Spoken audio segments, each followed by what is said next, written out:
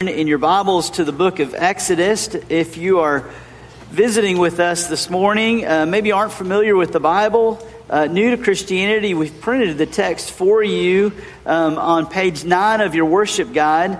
We're going to look at Exodus 2:23 through the end of chapter 3, but I am not going to read all of that. I'm going to read 2:23 through 3:6, and then we'll look at the rest of it later on. This is God's word. During those many days, the king of Egypt died, and the people of Israel groaned because of their slavery and cried out for help. Their cry for rescue from slavery came up to God, and God heard their groaning, and God remembered his covenant with Abraham, with Isaac, and with Jacob. And God saw the people of Israel, and God knew. Now Moses was keeping the flock of his father-in-law, Jethro, the priest of Midian, and he led his flock to the west side of the wilderness and came to Horeb, the mountain of God. And the angel of the Lord appeared to him in a flame of fire out of the midst of the bush. He looked, and behold, the bush was burning, yet it was not consumed. And Moses said, I will turn aside to see this great sight, why the bush is not burned. And when the Lord saw that he had turned aside to see, God called to him out of the bush, Moses, Moses. And he said, Here I am. Then he said, Do not come near. Take your sandals off your feet, for the place on which you are standing is holy ground. And he said, I am the God of your father, the God of Abraham, the God of Isaac, and the God of Jacob. And Moses hid his face, for he was afraid to look at God. Well, this world isn't what we want it to be. That's obvious. I think that's experienced in all of our lives. And so we sort of develop these stories to help us see the world as it could be. A world where the enchanted stories help us to make sense out of the brokenness of this world. And one of the stories that we often tell ourselves is the superhero story. The superhero stories go like this. And I think this just proves the point that we want to tell ourselves these enchanted stories because we know how broken the world is. That these are the stories that are really making the most on TV and in the movie theaters. And the superhero story goes like this: there's a great danger in the world, a monstrous threat that needs a hero, and only someone with great abilities can tackle the great and monstrous threat in front of us. The great danger needs someone with great abilities. But what I think is interesting about the superhero story, because you can sort of find that story almost in every fairy tale that's ever told.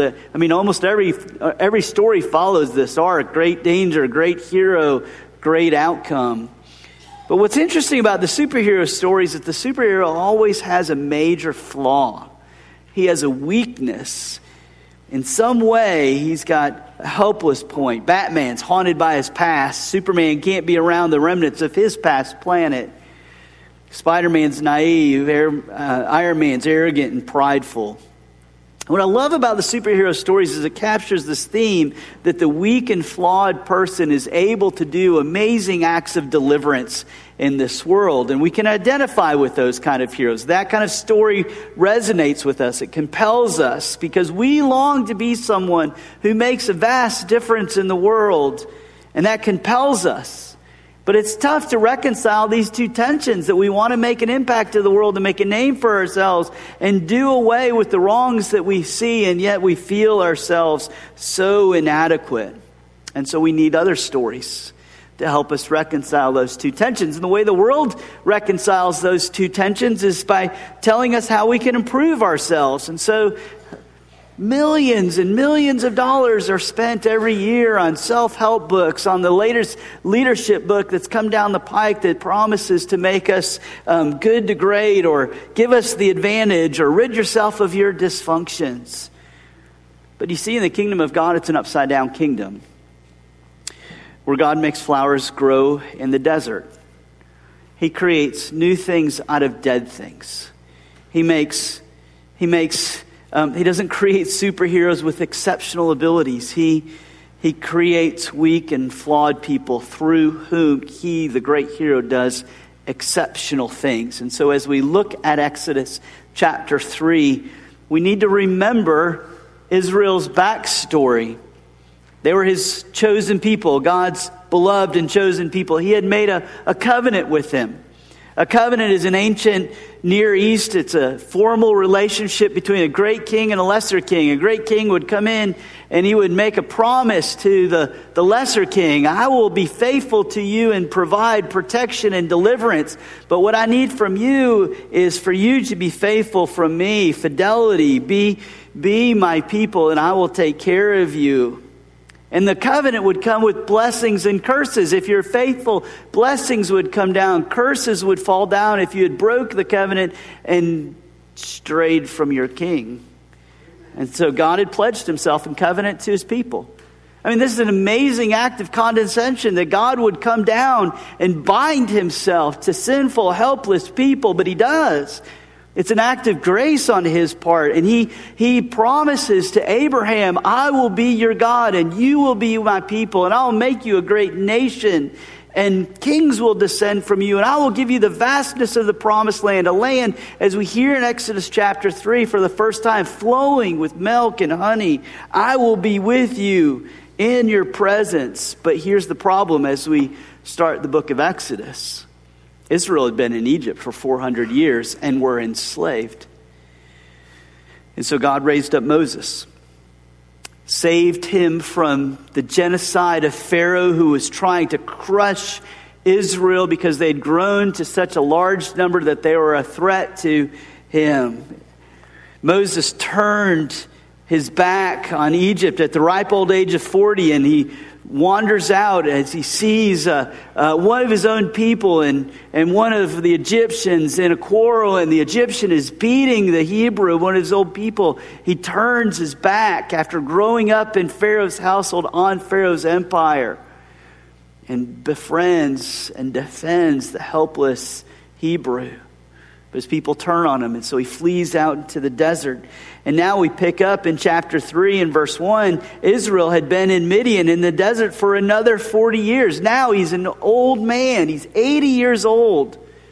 40 years he had been in Pharaoh's household. 40 years he'd been in the wilderness in Egypt. And he's out tending the flocks of his father-in-law Jethro. And he happens upon the mountain in the area, Mount Horeb, later called Mount Sinai. And he sees up on the mountain a bush that's burning.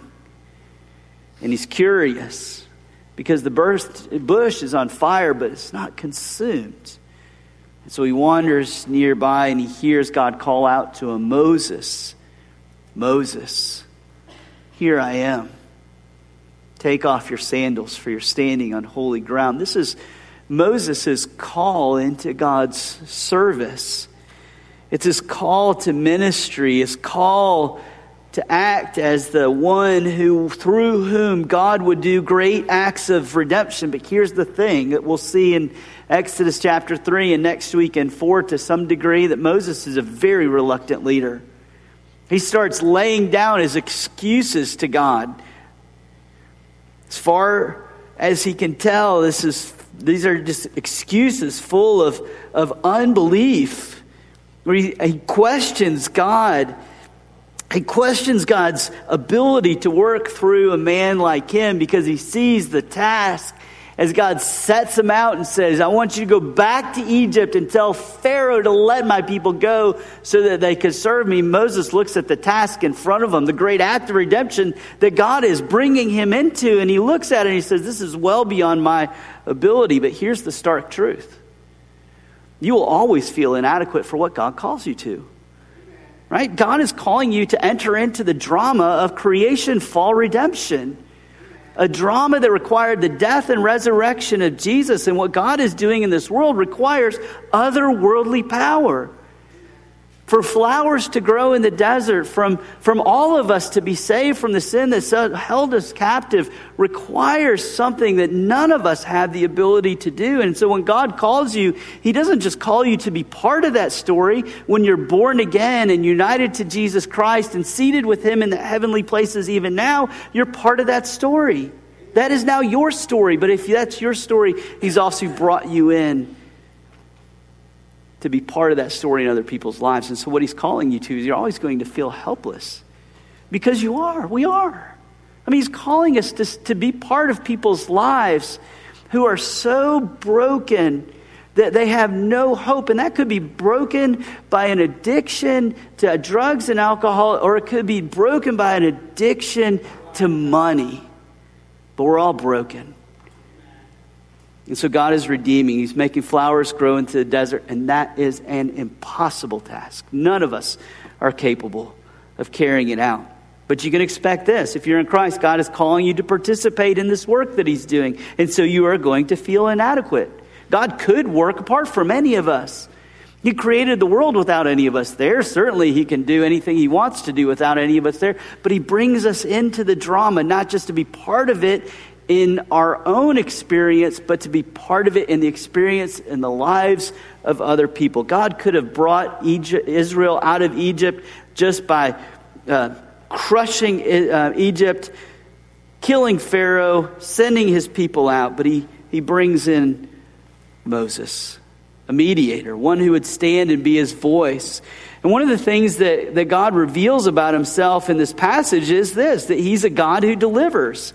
He's a God who delivers and blesses his people. This is the pattern of the way he works in people's lives. In this world, he delivers and blesses. Verse 10. He's going to rescue his people from the oppression of Egypt. Verse 19, I know that the king of Egypt will not let you go unless compelled by a mighty hand. So I'm going to stretch out my hand and strike the Egyptians with wonders that I will do in it. After that, they'll let the people go. And then I'll give my people, favor in the sight of the Egyptians. And you're going to go out. You're not going to go out empty. They're going to give you, the people who have enslaved you are going to give you their gold and their riches. Verse 21. And 22. You're going to plunder Egypt. Not only am I going to deliver my people, I'm going to go strongly bear my arm that Egypt will send you out with all of their riches. So you can understand why Moses was a little bit of a reluctant leader. What? You're going to do what? Through who? He's no hero who's boldly stepping out to take up the great things for God. He's fearful. Fearfully being crafted by God. And so Moses stands before the angel of the Lord. It's burning in a bush. And he begins objecting to God.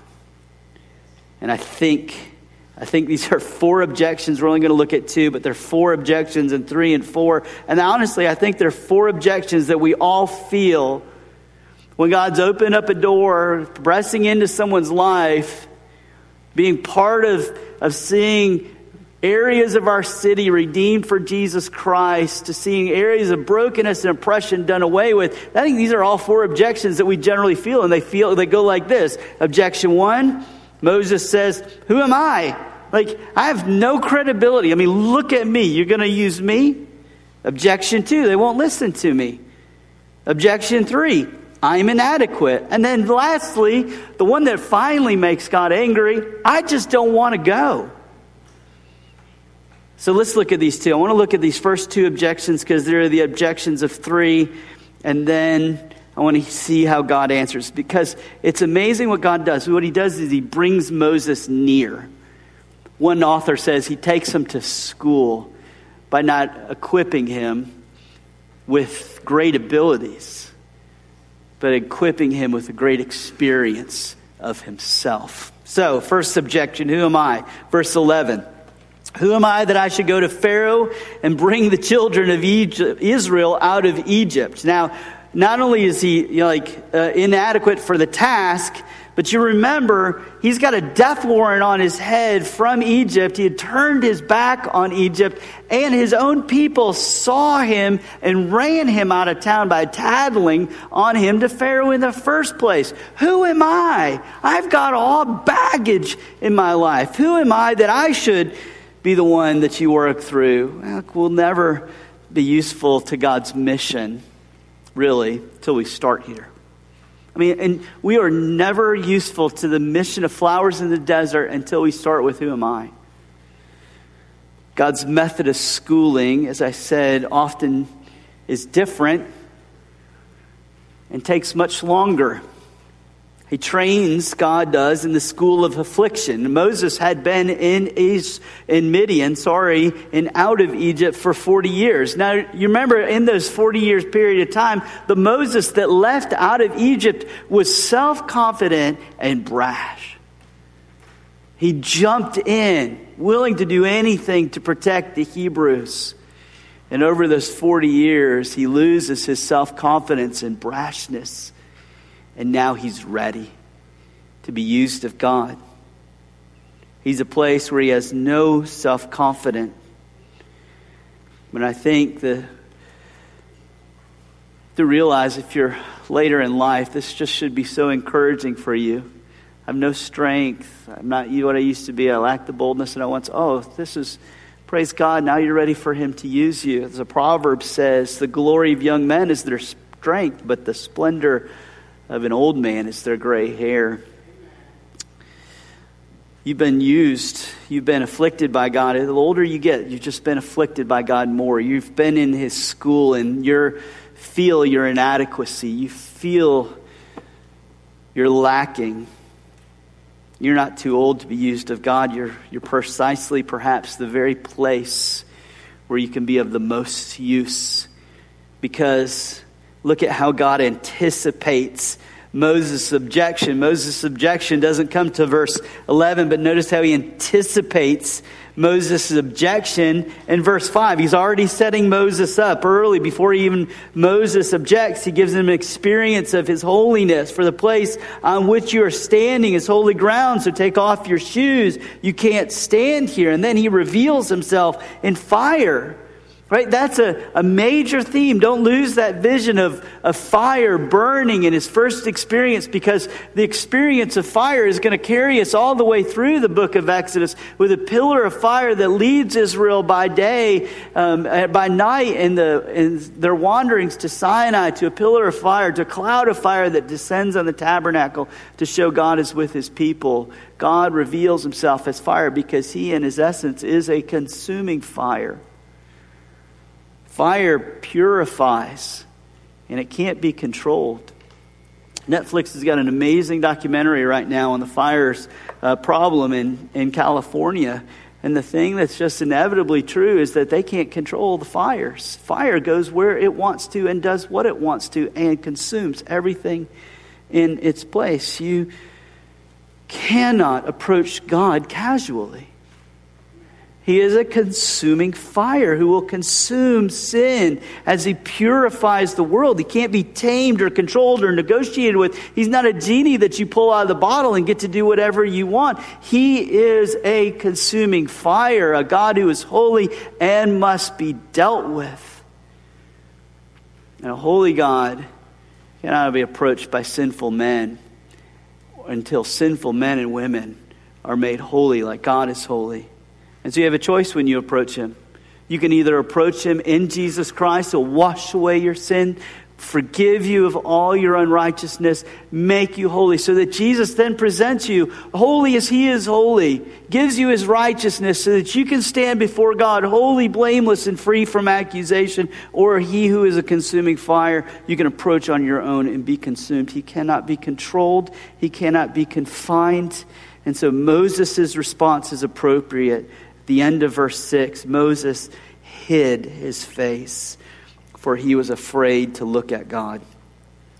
And here's how God's addressing the who am I question with this experience. Who am I? Moses, you're simultaneously nobody in yourself, but you're my covenant child. And so you have great status in my household. Now that you've had an experience of fear, you have feared me and found that I have found you acceptable. Now you're ready to go and confront Pharaoh. Because if he rejects you, you still have me and all of my consuming fire lovingly embracing you. Second objection, they won't listen to me because I don't have any credibility. Verse 13. Moses says to God, if I come to the people of Israel and say to them, the God of our fathers has sent me to you, and they ask me, What is his name? What shall I say to them? And this is where God just lays down his covenant name. I am, that's what you're to tell them. The ancient Hebrews used the equivalent of 4 English letters, YH, Yahweh is the way we pronounce it oftentimes. It's his personal name.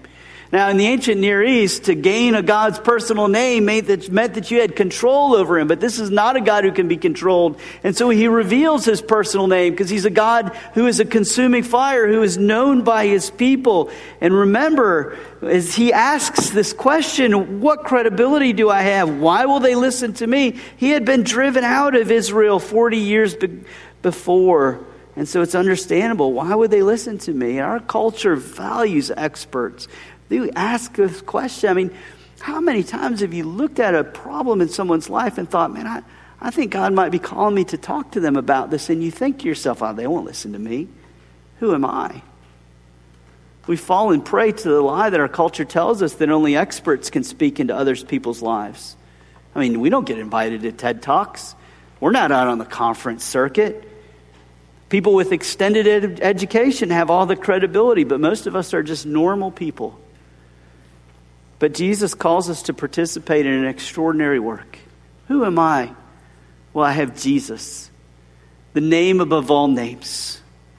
I have Jesus and his redeeming, otherworldly power to kill sin and raise to new life. I have Jesus who himself has been raised and is reigning over all creation, and then says, go with my authority and make disciples of the nations.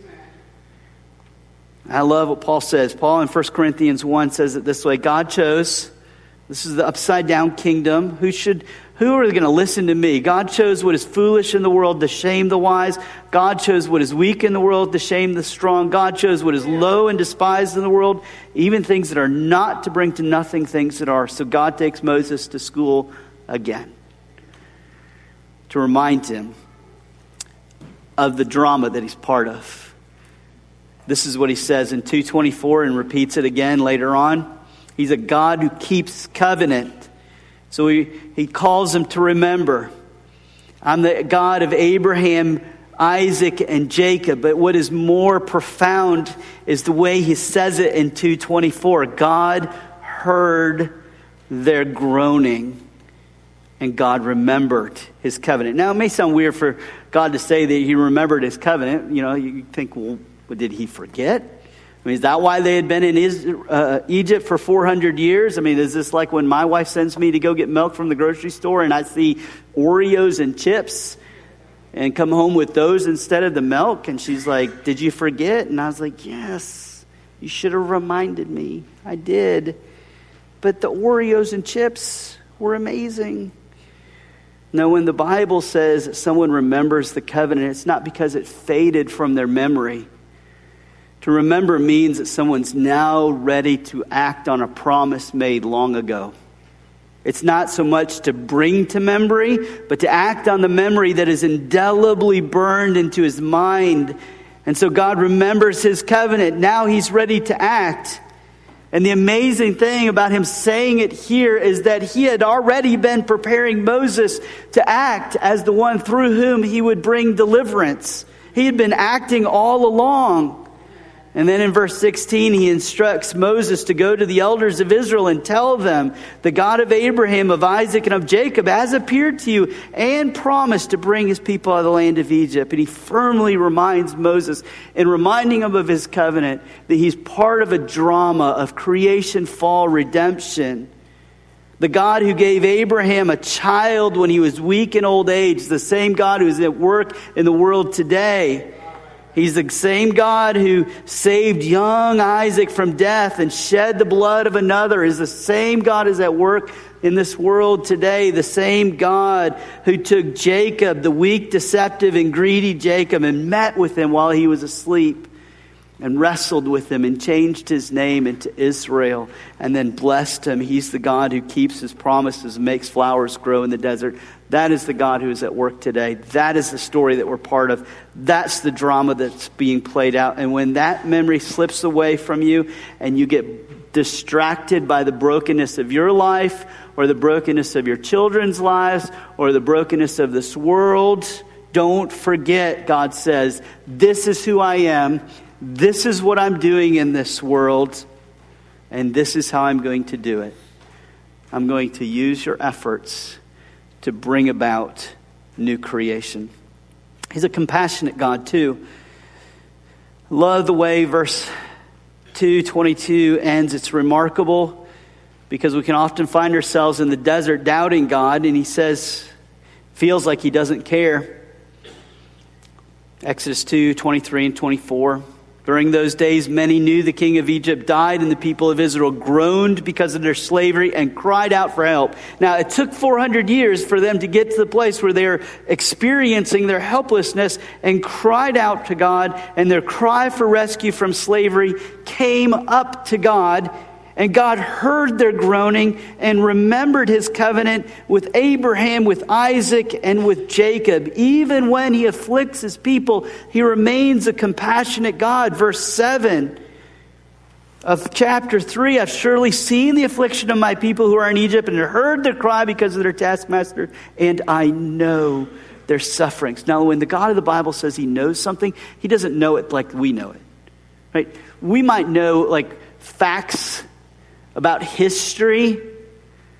But when God uses the word know, the Hebrew is often used for the kind of knowledge that a husband and wife have together in their marital bed, of intimate knowledge, of passion and knowing one another. When he says, I know my people, I know them in their affliction, I'm one with them, and I won't let them be this way forever. And so the God of all power sees, knows, and has compassion. I know their sufferings. Even when it feels like he's so distant and he's not at work. For all those years that Dave Campbell, I was just thinking about this, all those years that Dave Campbell, it just seemed like nothing was going on. God was at work. He had a plan that he was pulling out. He knew his covenant child, not giving up on him. Might have taken a while for him to answer. But there are people in your life that you just think, man, I don't think Jesus can do anything with them. Man, if someone had given up on us in that way, we would have been absolutely helpless. And so we need to embrace our helplessness, because that's when God does his greatest work. So you're in God's school when you feel your weakness. And then you'll also feel his comfort. And then God works. I thought about this yesterday as we were playing in a golf tournament for the school. And the format was a scramble. If you're unfamiliar with golf, a scramble works this way. Everybody hits their ball, and then you go to the best ball, and everyone plays from that spot. Now, the key to winning a scramble is just to find the best possible player that you can find. Because then it doesn't matter what anybody else does. The scramble gives you an amazing amount of freedom. Because if you got your best player out there, he's going to put his best ball right in the center of the fairway. And then he's going to put his best ball right in the center. And you're going to play from that spot. You still get to hit. It doesn't matter. Your ball can go as deep into the woods as you could possibly imagine. It doesn't matter. You're going to play from the middle of the fairway. You can put it into the water on your second shot. It doesn't matter. You're going to play from the middle of the green. Because your best player, you always reset to your best player's ball. And the beauty of the freedom that the gospel gives us is that you get to take risks. Go ahead, swing away. Swing away in someone's life. Swing away with the most unbelievable thing that you could think God could do in this world, in our own city. Swing away into the lives of drug addicts and drug dealers. Swing away into the lives of the most self-righteous and self-consumed people, and bring the hope of the creation, fall, redemption drama that God is up to. And if you fail and you feel your weakness, doesn't matter. You always get to reset to the middle of the green, because God is the hero without any weakness. He carries the team. He wins the battles. So swing away, and don't worry if you get caught in the woods.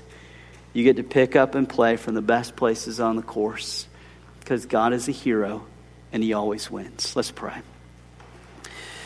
Father, we would ask today that you would enable us, encourage us, and empower us for the mission that you have called us to participate in the most broken areas of people's lives and the most helpless places in our city, because we know that you are a God who is on the move. And we're humbled and frightened that you would call us into this effort with you. And so use us. Help us to see lives being redeemed and flowers growing in the desert. We pray this in Jesus' name. Amen.